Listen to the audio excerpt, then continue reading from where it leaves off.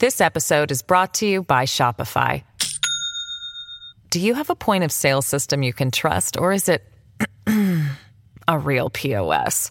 You need Shopify for retail. From accepting payments to managing inventory, Shopify POS has everything you need to sell in person. Go to shopify.com/system, all lowercase, to take your retail business to the next level today. That's shopify.com/system. Hello, everybody. This is Marshall Poe. I'm the editor of the New Books Network. NBN listeners like to read books and buy them. So we thought we'd tell you that right now, our friends at Princeton University Press are having a remarkable site-wide sale. You can get 50% off books, including ebooks and audiobooks, with the code 50, F-I-F-T-Y, at checkout until May 31. You can save some real money on Princeton University Press books. I encourage you to go there and check it out. Welcome to the New Books Network. Hello, and welcome to New Books in Philosophy, a podcast channel with the New Books Network. I'm Carrie Figdor, professor of philosophy at the University of Iowa. I'm co-host of the channel along with Robert Talisse, Alexis McLeod, and Sarah Tyson. Together, we bring you conversations with philosophers about their new books in a wide range of areas of contemporary philosophical inquiry. Today's interview is with C.T. Nguyen, associate professor of philosophy at the University of Utah. His new book, Games, Agency as Art, is just out from Oxford University Press. Monopoly, solitaire, football, and Minecraft are all games. But for Nguyen, they are also an art form, specifically the art form of agency, our capacity to set goals and pursue them. According to Nguyen, a game designer sculpts agency by specifying the goals and abilities of the potential player, what the player should care about, and what their abilities are in the game environment. The resulting disposable ends and interesting struggles yield valuable aesthetic experiences that enhance our capacities for autonomous agency. Yet Nguyen also warns of the harmful effects of the gamification of real life, when the simple goals and motivations in games leak into our real-world agency and can lead to social and moral disaster. Let's turn to the interview. Hello, C.T. Nguyen. Welcome to New Books in Philosophy. Hello, thanks for having me. So we're talking about games, agency as art. Before we get to the actual text of the book, maybe you can tell us a bit about yourself, how you came to philosophy, how you came to think about games in a philosophical way. How you came to write the book. Yeah, the book is this. So it turns out that I'm completely surprised that this is the book I wrote out about in philosophy, but it also turns out that all of my friends who knew me are completely unsurprised and are like, of course, this is like the most logical, path for your life and career. So, I was in philosophy. I was trained as a very bog standard meta ethics and epistemology person. I was really interested in aesthetics, but actually, I was told, and I think this is fairly accurate, not to specialize in aesthetics because there are no jobs in aesthetics. This is actually true. So I did a lot of work in value theory, and aesthetics was always in the back of my mind, but there's no jobs in it. There weren't people that specialized in it in my graduate school, so it was always kind of backburnered. And as I was leaving grad school, I was starting to teach a few classes, and I taught a class in aesthetics, and I did a case study on games, and I've always been a game player. I've cared about games deeply, and I started reading the academic work on games, and I got really angry, which I think is true of a lot of the things I write about now. It starts with me getting really angry. And I got really angry because it seemed like a lot of the theory was based on readily applying theory that we already had, like games are a kind of fiction or games are a kind of argument or stuff like this, and not actually specializing in what games are really special, what makes games really special. I would read whole books and they would talk about all this really complex literary analysis of games, but they never talk about difficulty or skill or choice. And so I started writing in this stuff, and I started writing what was supposed to be just I thought it would just be one quick paper on one small point that bugged me.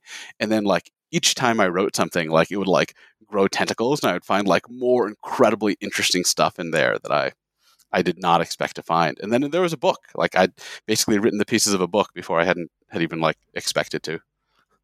Oh, very good. Okay, well, I mean, hard to get that enthusiastic, but so yeah, your slogan is, games are the art form of agency. So every word of that can be picked apart in analytic fashion. Games, art form, agency, and we will do that. So let's start with games, right? I mean, I think, yeah, there's all kinds of games. So what is a game to you, or what of the entire world of games, which are the games that matter for your Right. analysis? Yeah, so my analysis is supposed to be extremely broad. It's supposed to include video games, board games, card games, sports. I'm a rock climber. Rock climbing comes up a lot. The working definition of a game I use is Bernard Suits's. So if people in the audience don't know, there's like one amazing classic in analytic philosophy about the nature of games. It's Bernard Suits's The Grasshopper, which is, by the way, just if you haven't read, I mean, have you read this book, Carrie? No, I'm not a gamer, so no. No It's this aesthetics. kind of So yeah. go ahead. Suits' book is this kind of like lost classic that kind of disappeared and then started getting revived. Tom Herka really pushed it. It's written as this marvelous defense of idleness. I'm not sure I even talk about this in the book, but it's a pseudo-Socratic dialogue between the grasshopper and the grasshopper from the ant and the grasshopper fable. Yes. So the ant is supposed to work all summer. The grasshopper is supposed to be idle, and in the traditional fable, the grasshopper dies, and you're supposed to learn your lesson. And Suits's book starts with the grasshopper on his deathbed, surrounded by his disciples, and his disciples are like, "You're starving. Let us farm. Let us feed you." And he says, "No, no," says the grasshopper. "I would rather die for my commitment to idleness than turn you all into ants." And then it proceeds as this marvelous, charming dialogue in which he takes himself to be responding to Wittgenstein's claim that games can't be defined, and he offers a definition of games. There's a short version and a long version. The short version is playing a game is the voluntary undertaking of unnecessary obstacles to make possible the activity of struggling to overcome them. So, I mean, this is this incredibly rich analysis, but basically the idea of the games is that the obstacles are the point. So Suits's analysis is that the end point you're trying to get to in a game, insofar as you're playing a game, isn't valuable in itself. So I think the idea is like the finish line of a marathon. That's not what you're trying to get to just for the sake of being there. Because if you were just trying to get there for the sake of being at that point in space, you would take the most efficient means. You would hire a Lyft or an Uber or take a bicycle. But the fact that it doesn't count as doing the thing you're doing unless you're doing it under certain constraints means that those constraints partially constitute the goal. Does that make sense? So there's this notion that a game is that your activity in the game, that the goal is partially constituted by the constraints and obstacles that the rules set on you. And this, I think, is an amazing definition. I don't think it's actually a definition that encompasses every possible use of game. Actually, the first thing I ever wrote in this space was a claim that Suits was wrong in his response to Wittgenstein that you caught everything. I don't think a lot of like children's make-believe games fit here. But I think like the thing that he's carved off is this incredibly rich human phenomenon, and it's worth analyzing. So the book isn't about games in the full colloquial use. The book is about games in the Suitsian sense, which I think is like this specific, really rich part of human life. Okay, and you also distinguish, importantly, striving games, I guess, versus achievement games. And it sounds like it's the striving ones that are the critical ones, right? Yeah. So I think this is a distinction that I make, but I really think it's just lying under the surface in the suit. It's like there throughout the book, and he just doesn't make it explicit. So in my analysis, there are two ways to play a game. achievement play and striving play. So achievement play is playing a game for the value of winning, and striving play is playing a game for the value of being engaged in the struggle. So if you're an achievement player, you really just care about the win. I think there are a lot of achievement players. And if you're a striving player, then you're temporarily taking on an interest in winning the game for the sake of going through that struggle.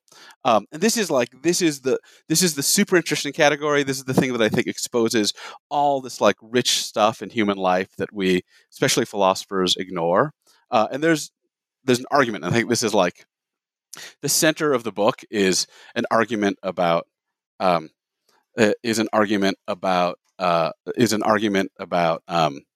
nature of. The center of the book is an argument about striving play's possibility, and then all the implications you should take from it. So, probably the most important argument in the book is the book that striving play is possible. There are a few arguments here, but one easy way into it is to think, look, okay, there are all kinds of things we do where during the game we struggle as hard as we can to win, and after the game we actually don't care if we won. So, one way to put it is there's a distinction in a lot of gameplay, not all gameplay, but in a lot of gameplay, between the goal of the game and the purpose of playing a game. So a lot of the times the goal of the game is to win, but the purpose of the game is to have fun or relax or to enjoy yourself or pass the time. And I mean, one way we can tell this is if I play a game of charades at a party. In order to have fun, I have to try to win. But once the game is through, I don't look back and think like, oh my God, I lost the game. My evening is wasted, right? Like what I do is I look back at the game and I think, oh, did everyone have fun? So during the game, I have to aim at and in some sense care deeply about winning. And after the game is through, since it's striving play, I discard that. So I think I actually have a favorite moment in this book, and it's the following argument, which I think originally this was like 10 pages of technical philosophy, but I figured out a way to do it in one paragraph. So here's the argument for striving play. Consider the category of stupid. Oh yeah, no, this is possibly my proudest moment in philosophy is when I figured out how to condense 10 gross pages into this one argument. So the argument is, consider the category of stupid games. A stupid game is a game where the fun part is failing, but in order to have fun, you have to try to win. So examples include Twister, a lot of drinking games, the children's game of telephone, where you try to pass around a phrase and see how garbled it is. I think the key idea is the fun part is failing. Like the failure is really funny, but it's only funny as a failure, and it's only a failure if you are really genuinely trying to win, right? So if you like aim at falling in Twister, it's not funny. It's like, so it must be that we have this capacity for striving play, where we can decide, oh, the fun thing I want to do, thing I want to do is this, have this hysterical failure, and then induce myself this temporary absorption in trying to win, right? So that's the argument that striving play is real. Okay. So I'm just wondering, there must be other restrictions because, like, I'm thinking, for example, if I sign up for a course that's really difficult, and so I don't have to take it. It's not like required for my major or anything like that. But I take it just like kind of for the challenge in order to overcome that. But that wouldn't, again, intuitively, that would not, my taking this challenging course that I don't have to take isn't a game. And another case that I was thinking was, you're in a job and the job sort of, recommends that you take this training course that you really don't want to take. But you take it anyway, because then you get some sort of a stupid certificate or something like that. And again, I mean, you're you're not forced to take the course. And it does involve taking on an unnecessary obstacle to a goal that you need to overcome. So I'm just wondering, there must be some sort of more restriction in terms of, which activities where we voluntarily take on unnecessary obstacles, and go through the process, maybe enjoy, value the process. That wouldn't be games. Right. So I have a accurate, technical, rigorous answer, and then I have the real answer lurking behind it. So let me give you the accurate, rigorous answer. So the accurate, I mean, to do it in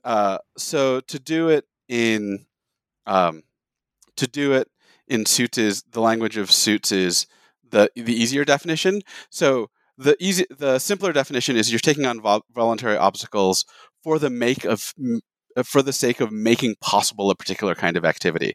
So I think the idea is something like, look, it's until you take on that dribbling constraint, you're not even playing basketball. Like that constraint brings the activity into being, and that's something special about games that you don't. Like in other cases, you may value the process and you may value the struggle, but you don't take on the obstacles to make possible that activity. So I think at this point, it's easier to actually go into Suits' full technical definition. So Suits' full definition of the game, like what I was using before, is what he calls the portable, easy to remember definition, is that games have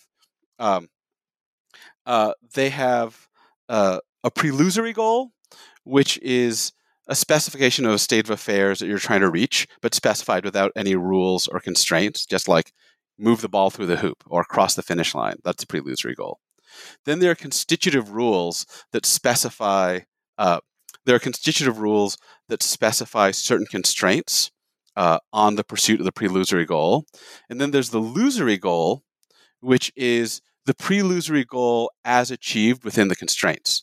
So one way to put it is passing the ball through the hoop is the prelusory goal. That's just a description of the end state, where making a basket is the lusory goal because it doesn't count as making a basket if you just like go to the hoop with a ladder and just pass the ball through, right? You have to be doing it against opponents, following the dribbling rule. And then the lusory attitude is adopting the constitutive rules and pursuing the lusory goal in order to make possible a particular kind of activity. So that Suits' account of a game. And I think it's like actually quite powerful. So if you think about this, so something that's really important about this is that the definition allows both for people that want to win and people that want to win for the sake of an instrumental good that follows from the win, like money, versus people that are engaged in some kind of similar looking but non-game activity. So here's an example that I've adapted a little bit from Suits and added to. So consider 3 people climbing a mountain. One of them is a professional mountain climber. He's trying to climb K2 because, like, if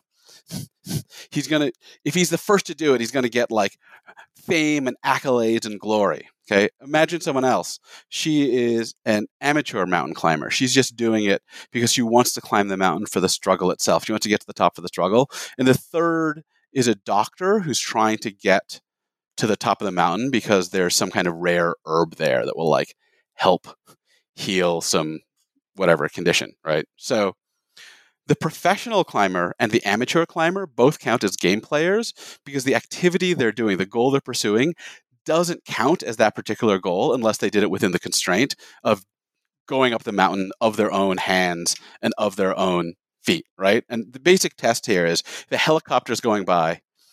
The professional's if a helicopter's going by and the helicopter like offers the climbers a ride, the professional won't take it because the professional won't get any accolade or money for taking the helicopter.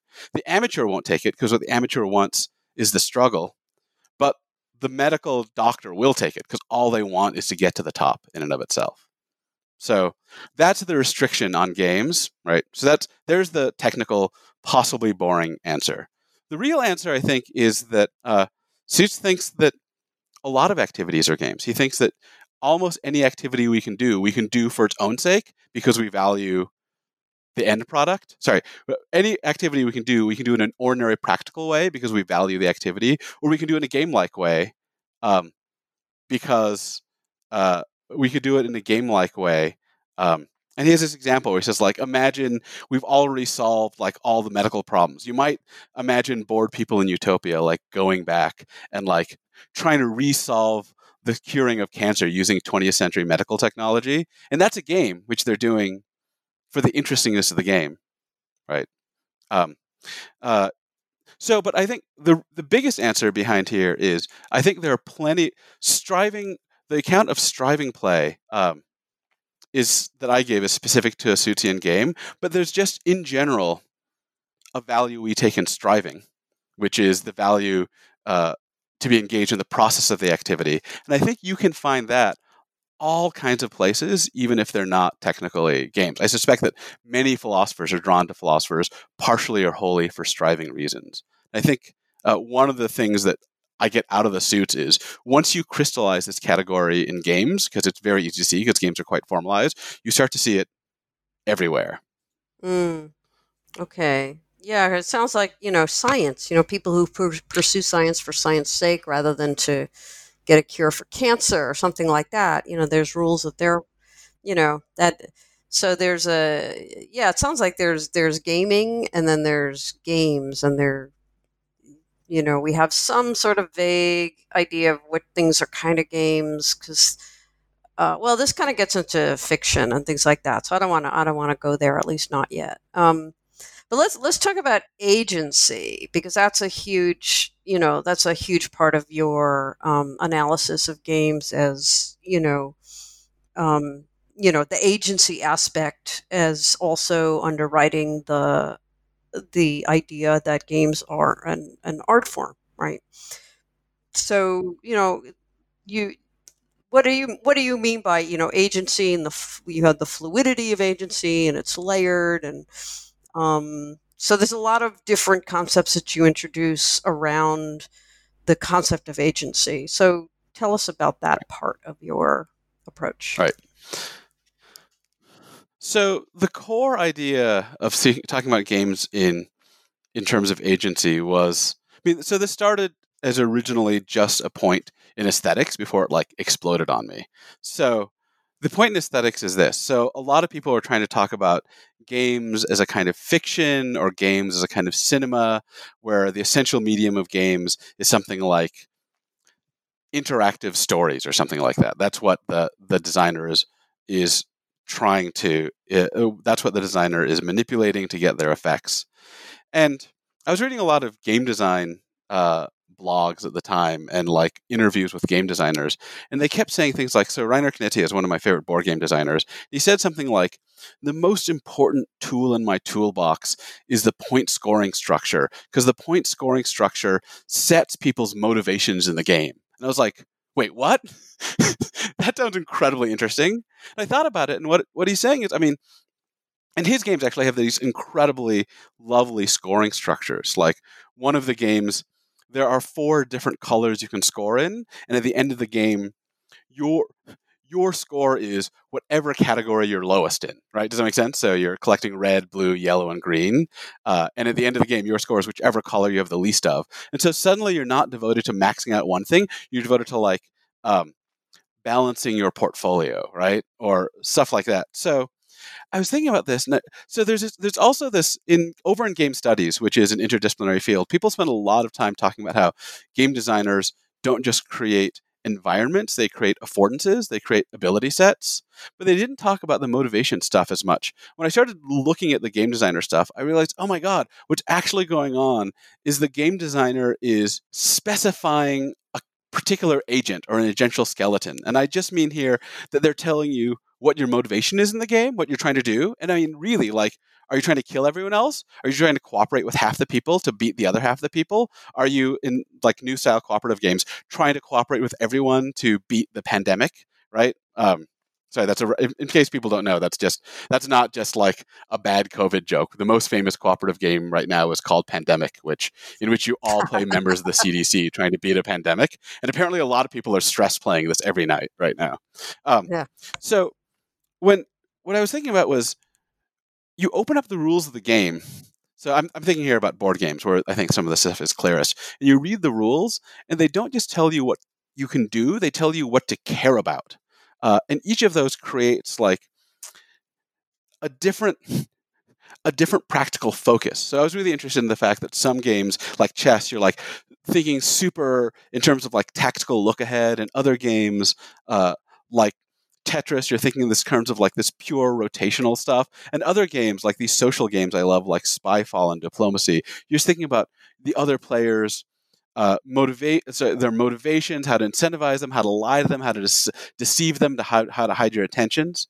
And so what I ended up saying is what the game designer manipulates is three things in essence. One is the motivations, player motivations of the game by setting the score. The other is what the player's abilities and affordances are by both constraints and introducing new abilities, which happens a lot in video games. And then the practical environment that that those abilities, affordances, and goals will impact.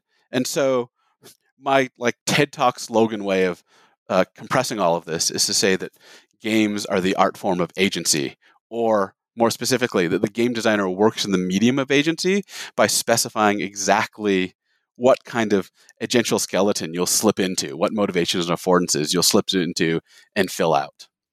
Does that start to explain it? This episode is brought to you by Shopify. Do you have a point of sale system you can trust, or is it a real POS? You need Shopify for retail. From accepting payments to managing inventory, Shopify POS has everything you need to sell in person. Go to shopify.com/system, all lowercase, to take your retail business to the next level today. That's shopify.com/system. Yeah, no, that's very helpful. So in this case, see, this was another thing that I was actually not clear about. If it's and I do want to get into the idea of it, whether it should be considered an art form, but we can get to that. So the game designer is essentially, as you put it, or as I might put it, designing the form of agency for this moment of one's life or something like that. So the designer is I take it is the artist, right? And what are you as the game player? Because so to take the rock climbing example, if that's a game, who's the creator there? Who's the artist? Who's the creator? Okay. Yeah. So let me actually go back and fill in. I forgot the second half of your previous question. I have to answer that before I can answer. That's fine. The question you just asked. So what you're asking about before was what agency was, and then you asked about what I meant by the stuff about the fluidity of agency and the layering of agency. And these are crucial concepts for working through the second half of the book. So what I mean by the fluidity of agency is just the stuff I talked about before. The fact that a player has this like really remarkable ability to step into and then set aside a form of agency. So I think if you work through a lot of the stuff from practical reasoning, the theory of practical reasoning, you tend to get this image. It's never quite explicitly stated, but this image of this extremely static agent that has certain enduring ends, and those ends animate them at all times. And what it looks like in the game space is like really different, right? Like I can, I'm hanging out with my spouse, who's here, by the way, as I'm recording at the other half of our home office, grinning at me whenever I say something weird. So we're hanging out. We have no competition with each other at all. And then we pick up a game and we read the rules, and the game tells us compete. And then we slip into this thing and we just try as hard as we can to beat each other.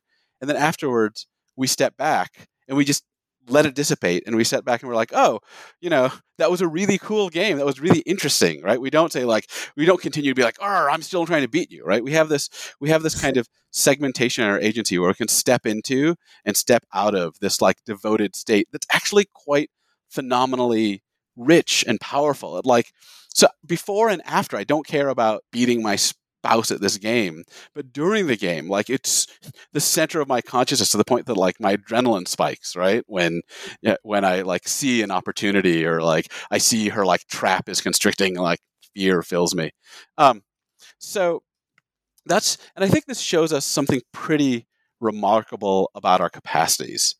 The next thing that I think we have a capacity to do is to layer our agency, because what's really interesting is the fact that, so when I'm playing a game, I mean, I have a very computer image in my head, but there's a primary thing I'm doing, which is I'm totally focused on winning. But in the background, I'm running this little operating system or something that knows that the whole point was to have fun.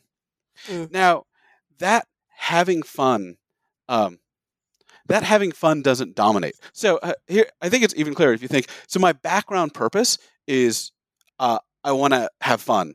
But during the game, in order to have fun, I can't be thinking about my fun and my spouse's fun, right? So in order to have the characteristic fun of a lot of games, what I have to be thinking about is just, what are the moves that will win? How do I beat my spouse, right? So there's that weird layering, but we know that layers are there in the background because we know that if the situations are right, then the background layer can just cancel things. So if I'm playing a game and everyone's just miserable, we can just be like, okay, hold on. We've just noticed everyone's miserable. Let's just stop the game. This is just a bad game. And the fact that we have that background capacity to notice that we're failing in our purpose, even if most of the time we're ignoring our purpose, shows this layer. I think there's this really interesting phenomenon that actually came up. So Chris York is another philosopher of games, and I was giving an early version of this talk, and he said something like, well, if striving as play is real, then shouldn't I whenever I'm about to win, shouldn't I throw the game to go back into the struggle? I don't want to win. That would make me end the struggle. And similarly, Matt Haber, right? It's interesting, right? So Matt Haber, the chair at University of Utah, told me this story. He said, he was playing Monopoly with his 10-year-old son, and for the first time ever, the son was beating Matt, and the son was just ecstatic about it. And Matt always was like, this weird thing happened, because he said he was about to lose, and then he'd look over and see a little more money than he thought he'd had, and he'd keep playing, and then he realized his son was reverse cheating. So he was distracting Matt to look away, and the son would slip a little more money into Matt's pile so that Matt would play longer and the son could keep beating Matt. And you're like, okay, this is hysterical. And the son is missing something, but what is the son missing? And I think the answer is we have this weird capacity to submerge ourselves in this inner layer of agency. And what we do is, so we adopt, in striving play, we adopt as our purpose an interesting struggle. But then we kind of have to forget it during the game in this very interesting way, because if we maintain the constant awareness that our goal is to have an interesting struggle, then we'll have to have this weird, anxious double consciousness where if we're about to win, we have to anticipate that and then shut ourselves off from winning in order to keep having that struggle. So I think what we actually have is a capacity to set up an agency in a game, you call it a sub-agency or an inner agency, that is just devoted to winning. We set it up for the purpose of having an interesting struggle, and then we submerge ourselves in the inner agent, and we mostly put ourselves out of touch with an awareness of the main reason we're there. And once you see that structure, I think you can see it all over the place. And I think it's one way to put it is that in a lot of games are there for pursuing self-effacing ends. So self-effacing ends are ends that can't be pursued directly. I think the best example I have is a lot of the times, so I rock climb, and the reason I rock climb is to relax, but relaxing is an end that's really hard to pursue directly, right? If you just sit there being like, relax, you can't do it. So in some sense, I mean, I'm not, maybe this is neurotic, but I think a lot of people have this experience where if you're trying to relax and you keep in your mind the fact that you're trying to relax, then you're just going to fail to relax. So I rock climb by devoting myself to the attempt to climb this damn wall. My reason is to relax, but in order to relax, I have to forget while I'm climbing that I'm trying to relax and just focus on getting up the wall. So that's agential submersion, and all that stuff is important for the next question. Okay. Okay, good. Yeah. Okay, so now we're on your other question, your more recent question about who's the artist. So Yeah, right. there's actually a really right. Who's the artist? Is it the game designer or the player? So there's actually this interesting tradition in the work on in the aesthetics of games, where some people want to say like, look, people like Dominic Lopez want to say like, it's the game designer is the artist. They made this algorithm. They made this choice space. All you're doing as a player is exploring it. And then other people, like Paul Crowther, want to say, no. The game player is at least either the artist or a collaborator with the game designer, because they're inventing things, they're creative, they're making things up during the game. And I kind of think actually like there's not a single answer for all games. There's an incredible variety of games. But here's one way to think about it. So suppose for the moment that the artist is whoever had the artistic or creative insights that put like some of the aesthetic qualities there into the game. So I think we're going to talk about this a lot more. I think that in a game, the big difference aesthetically between a game and a lot of traditional forms of art is in traditional forms of art, the object that the artist made is the bearer of aesthetic property. So the novel is the thing that's beautiful. The movie is the thing that's thrilling. And in games, a lot of the times the primary bearer of the most important aesthetic properties isn't the game itself, it's the player, right? It's the player who their actions are beautiful or graceful or thrilling, right? That emerges in their action in response to the game. So I definitely think that. And then some people are like, okay, then it's obvious if it's the player that's beautiful, then they're the artist. And I think that's true in some cases, but in a lot of other cases, what it looks like is the game designer has created the situation such that when the player isn't trying to be beautiful at all, but just is trying to win the game, their actions kind of emergently become beautiful, or graceful, or thrilling, or comically clumsy, or whatever aesthetic property is happening in this space. So I think it's really useful. I was looking around and I found this really useful account from Nick Zangwill about who has aesthetic and artistic responsibility. And Zangwill's account is, so the artist is, he says, whoever has an insight that a certain arrangement of non-aesthetic properties will lead to an aesthetic property. So this is something like a painter realizes putting this line here and that color there will create like a gloomy mood, right?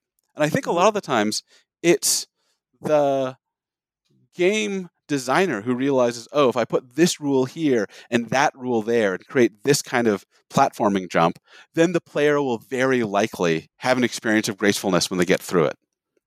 In that case, when it looks like that, I think the game designer is more like the artist. There are other cases, like tabletop role-playing games, where it's kind of free. The game designer creates kind of a free-form set of tools, and a lot of the times the players are self-consciously generating an interesting narrative, knowing that if they do a certain thing, then the narrative will be interesting. And there it looks much more like the artist is a collaboration, or it's that the artistry lies primarily with the player. So it's going to vary a lot. But I think in a lot of games, the player doesn't understand what about the game makes their actions beautiful. They're responding to the game, and somehow through them, the game makes them beautiful or whatever. And that's cases where it looks much more like the game designer is the artist. Well, would it be helpful or harmful to think of the distinction made between, say, a work and a performance? Yeah. So this is so a lot of people want to say something like, "Oh, there's so the game is the work. So just as the classical score is the work, and then a particular symphony is it creates a performance of the work. They want to say something like that about games. I think I'm a little worried about that. I think a lot of the times we miss something specific about games when we quickly assimilate them to like relationships we find in other artworks. And I think one of the main things, if you look at what musical performance and other kinds of performance look like, is the performer is trying to bring out and expose and interpret and add an interpretation to certain kinds of aesthetic qualities that are present in the script or the score, right? They see something. I mean, I was a piano player, and you see like a certain gloomy grandeur in this Beethoven piece, and you try to bring it, and then you put your own spin on it, but it's your own spin on it, and you're in direct contact with, like the whole time when I'm playing piano, my focus is on this aesthetic property and bringing it out. Where in games, you don't focus on being beautiful. A lot of what happens in most games is you focus on winning.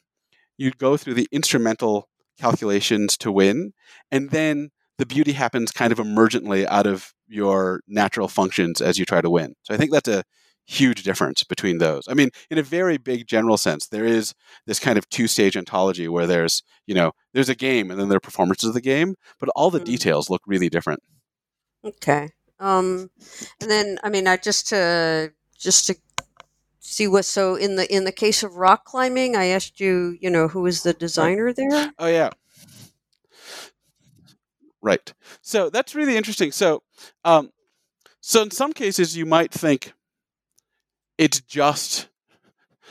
You'd be tempted to say, "Oh, it's a natural beauty," but actually, what it looks like is, I think, rock climbers have modulated a certain rule set so that the rule set gets really interesting when it confronts parts of nature, and then rock climbers actually go around in nature trying to find um, uh, bits of nature that really wake up and get really interesting against those rules. So it's a very odd example, and I think here what I'm tempted to say is something like the examples of artistry look. The examples of art that look the most like our conventional notions of artistry are things like video games and board games, where someone just has full control over some bit of like some fully plastic environment and rule set. Where rock climbing is like this quirky thing where a community has slowly evolved the set of rules that specifically designs an agency. It gives you a motivation, and it gives you a specific set of abilities. So, for example, in most rock climbing, you're not supposed to pull down on your rope or gear. You're only supposed to make contact with the rock with your hands and feet. And then we go around in nature trying to find things that are really interesting. And often we do a fair amount of sculpting. So when you go through, if you do a rock climb, if you're actually, except in a few cases, when you go rock climbing, it'll often say things like, well, the problem is you start on these two holds and don't touch that hole because that makes the problem boring. And then go right instead of straight up because then the problem is more interesting. And so whoever found that and like made that specification of what the climb is kind of, I don't know, applying a little bit of sculpture to something in nature in order to bring out these aesthetic qualities in the climb. Mm-hmm. Okay, I mean that makes sense. Well, we've been talking about aesthetic properties, and so one of the things I was wondering was why you think games are an art form. I mean, I'm thinking here of your sort of popular contemporary definitions of art, right? So leave out the old Platonic and Tolstoy and all that kind of stuff. But I mean, the contemporary ones are in some sense institution based, right? So they're related to the art world. Games, and particularly, just about any of the ones that you're talking about, from rock climbing to Monopoly, whatever. They are not made, designed, whatever, for presentation to the art world, which is, a institutional standard, widely accepted definition that at least, enables us to have a grasp on what is art and what is not art, that allows in things like conceptual art and, all the sort of weird stuff that has happened since, early 1900s or something. So it just seems like games don't satisfy our most popular, enduring definitions of what it is for something to be an art form. Right. So I will, to be perfectly honest, I don't particularly care whether I games knew you come were out going as to say. art under the one true theory of Yeah, art. I had a feeling you were going to say, I don't care, but seriously, Right. I mean, yeah. Right. Okay. So I actually have a better answer now than I did when I was writing the book. Okay, good. So one of the reasons I'm cagey is I think there are all these complexities in the right definition of art, and it's this exhausting, huge monolith inside aesthetics. And there are different accounts that I find moderately plausible. So I really think that art is a kind of fuzzy, very clustery account with that doesn't have clear and sufficient conditions, and that it's kind of a mistake to go about it. But I also think there are two questions riding around simultaneously when people ask the question of whether something is art.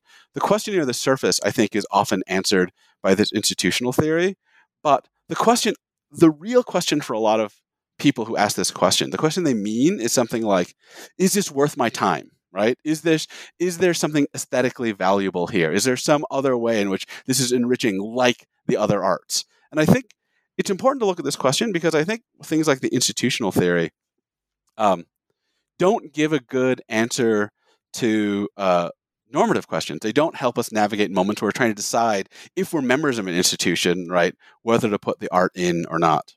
The better answer I can give now than I gave in the book is based on a new paper by an aestheticist named Elizabeth Cantamolesa. And her account is something like this. A lot of times arguments about art aren't arguments about whether this artwork fits into some clear definition. They're conceptual negotiations about what the boundaries of art should be. And when we enter into them, we're entering into a pragmatic negotiation about what we should call art, given our knowledge about the kind of status and importance and social power that conveys. So really, I mean, I think this is a better answer. And so my answer now is the real question here is whether it's worth paying attention to games as we pay attention to other arts, rather than this background question about whether the institutions have or have not, in fact, done it.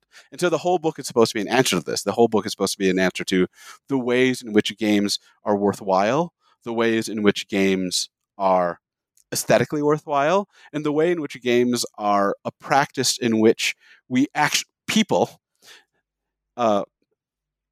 design something, and that design brings forth or reveals or makes accessible a range of aesthetic properties and aesthetic experiences to their audiences.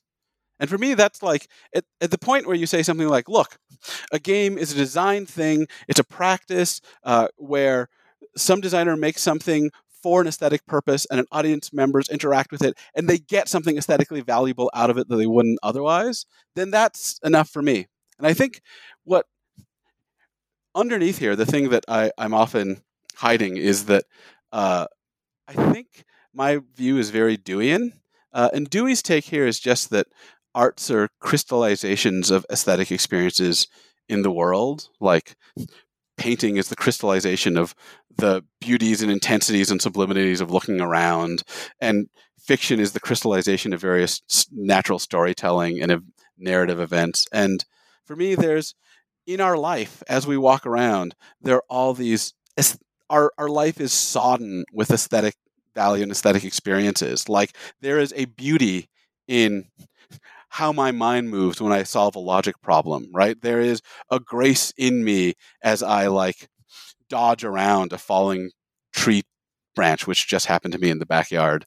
But this is kind of like often random and inchoate in the world because the world is a frustrating and horrific place that we don't fit well.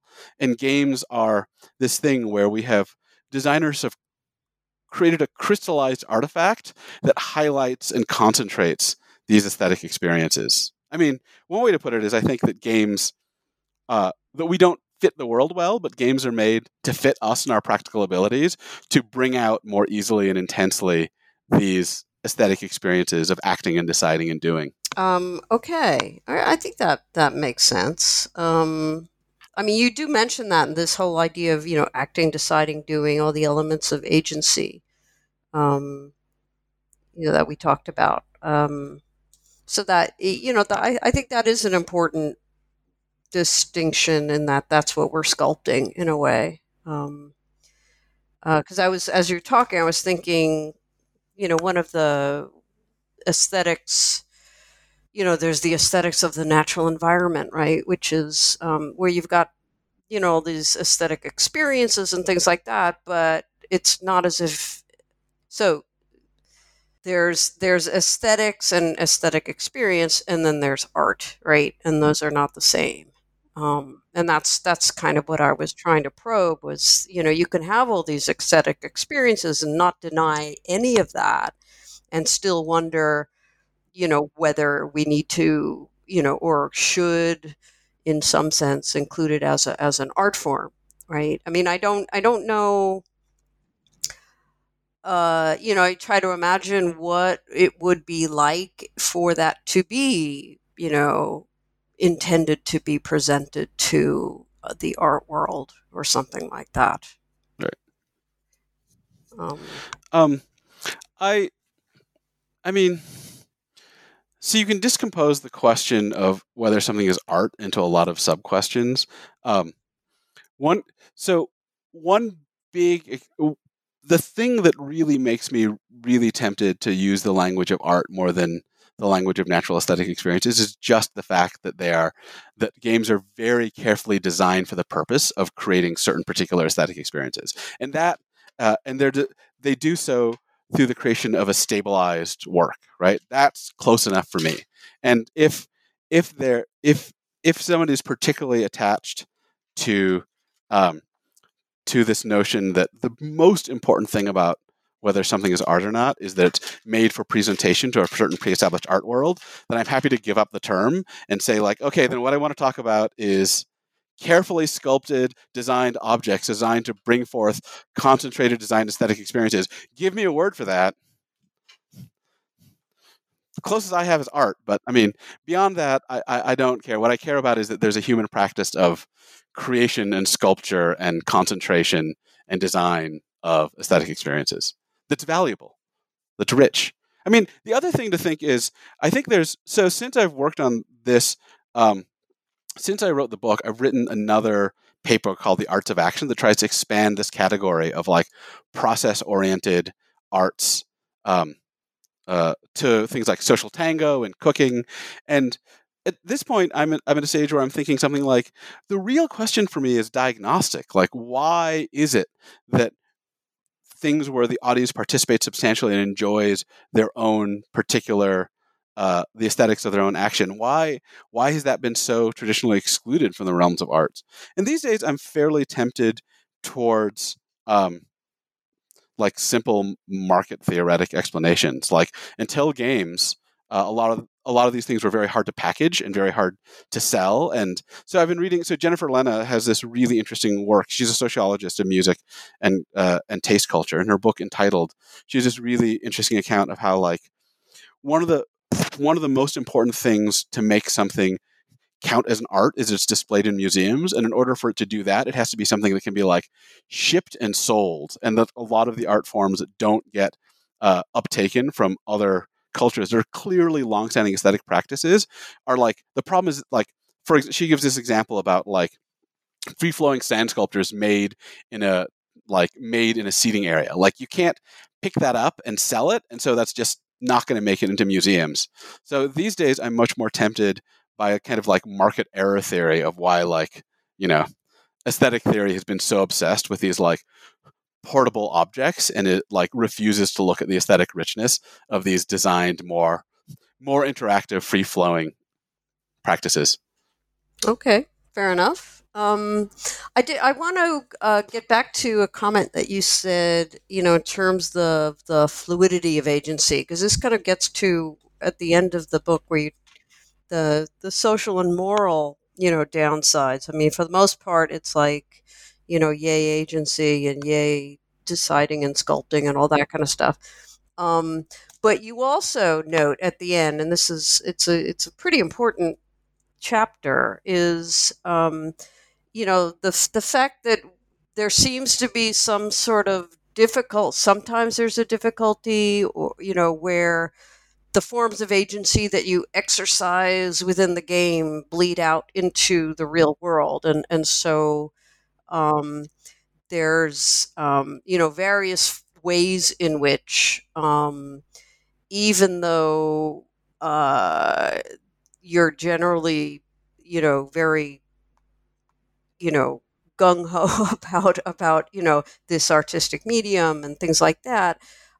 You also notice that real life is sometimes gamified. Everything becomes sort of the game. We lose the track of where we are in some way, or the habits and things we do within the game become part of the our behavior to other people in the real world. Can you say a bit about this serious problem? Right. First, I should say I'm very gung-ho about games, but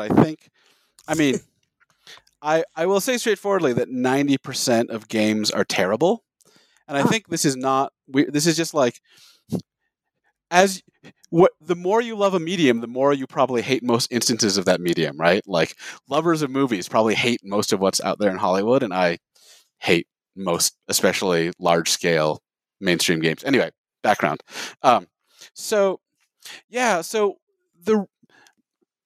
I think games can be profoundly helpful to our freedom and autonomy, and profoundly damaging to our freedom and autonomy. And this shouldn't be puzzling, right? Because I think where games are the most active is shaping forms of agency, and so that's exactly where we'll find their greatest artistic benefit and their greatest way of harming us. I think about, so if you believe, as I do, a lot of Martha Nussbaum's claims about how fiction transmits emotional perspectives, this explains exactly why fiction can be incredibly enriching morally, and also is how the best way to spread propaganda, right? It's because of what it manipulates. So let me give you the positive account of games, is that games are the communication vessel for modes of agency, and that you can learn different modes of agency from games. So this is quite autobiographical for me. When I started grad school, I was, a terrible analytic philosopher. Maybe you still think I'm a terrible analytic philosopher. I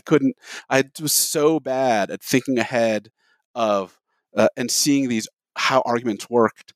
And chess basically gave me the mindset for it, partially because chess is so clear and focused and crystallized that it's possible to just concentrate on getting that look-aheady combative mindset. You can pick that up from chess. So I think a lot of games, each game encodes a different practical mode of agency. Like diplomacy encodes manipulativeness. Basketball encodes this kind of complex team-oriented spatial stuff. And then you can pick it up from games. And this can give you more. One way I put it in the book is that our body of games is a library of different agencies, because each game is a way to record a mode of agency and transmit it and have it picked up by someone else. So like other libraries, that can make you more free by giving you a greater inventory of different practical modes. I think I learned how to be an adequate Machiavellian manipulator to help my department from being defunded, right, by playing Machiavellian manipulative games. So that's the positive side, but that depends on a few things. That depends on my not getting stuck in a particular agential mode in a game, and my being able to move fluidly between different agential modes that I've learned from games. And I think if you play games in a particular, if you play a wide variety of games that are very different, then games are a way to practice this kind of agential fluidity of moving between different agential modes. That's one possibility. There's another possibility, which is that you get stuck in one game mode, and that the clarity and simplicity of games would get you, rather than moving between them quickly, would just get you trapped in a way. And I think this is particularly clear when we look at gamifications, pervasive gamifications of everyday life, because that's not something that you can pivot easily away from. So one of the claims I make at the end of the book is that so a lot of people worry about games. Their biggest worry about games is that players will export like violent attitudes. And there's a fair amount of research that most game players don't, because they know that the violence in games is fictional. But I'm much more worried about something that's non-fictional in games, which is our attitude of all-out competition for a clear set of quantified points.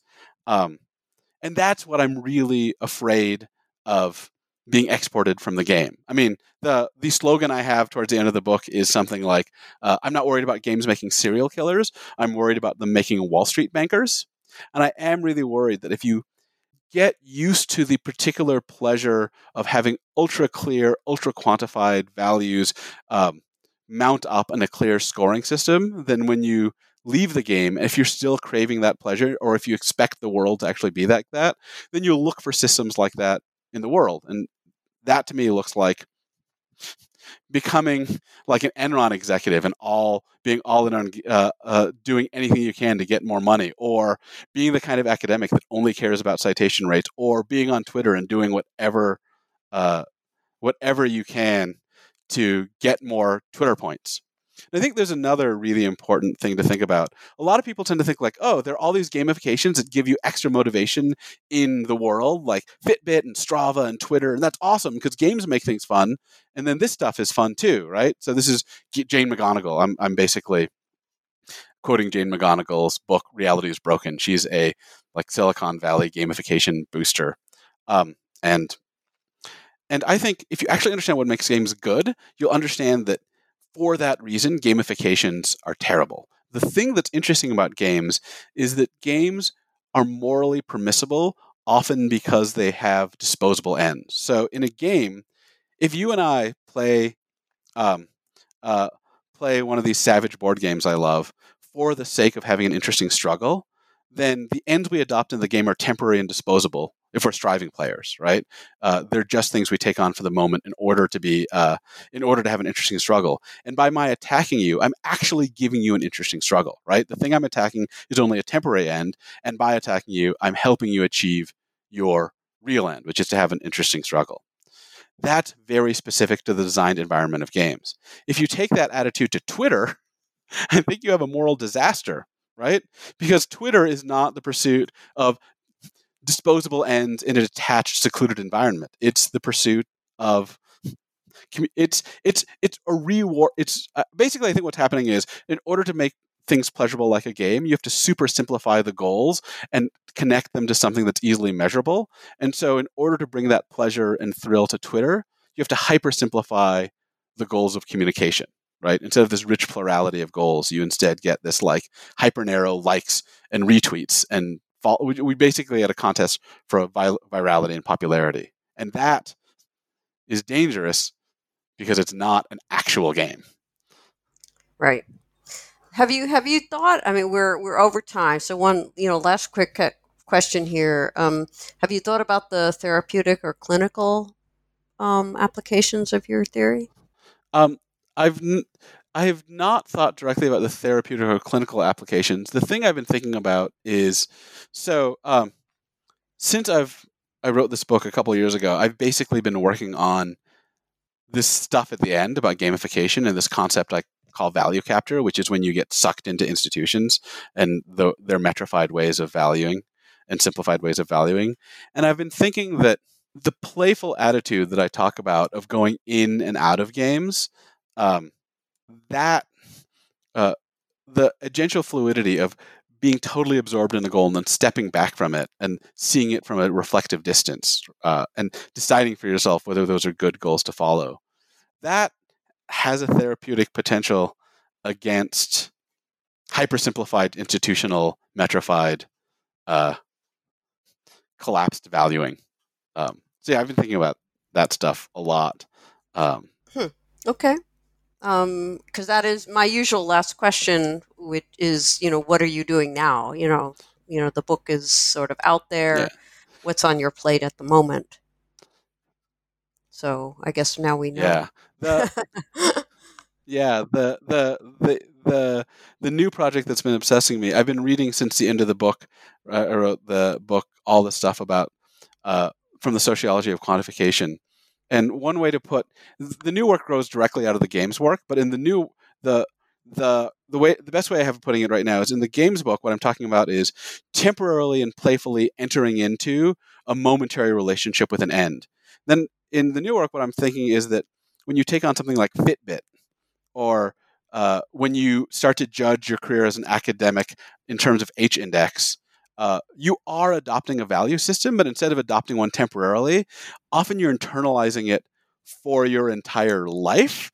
And by doing so, you are basically letting an outside corporation, institution, and technology set your values for you. So the way I'm putting it now is basically you're outsourcing your values. You're outsourcing your values to like Apple or something like this, which does not strike me as a great idea.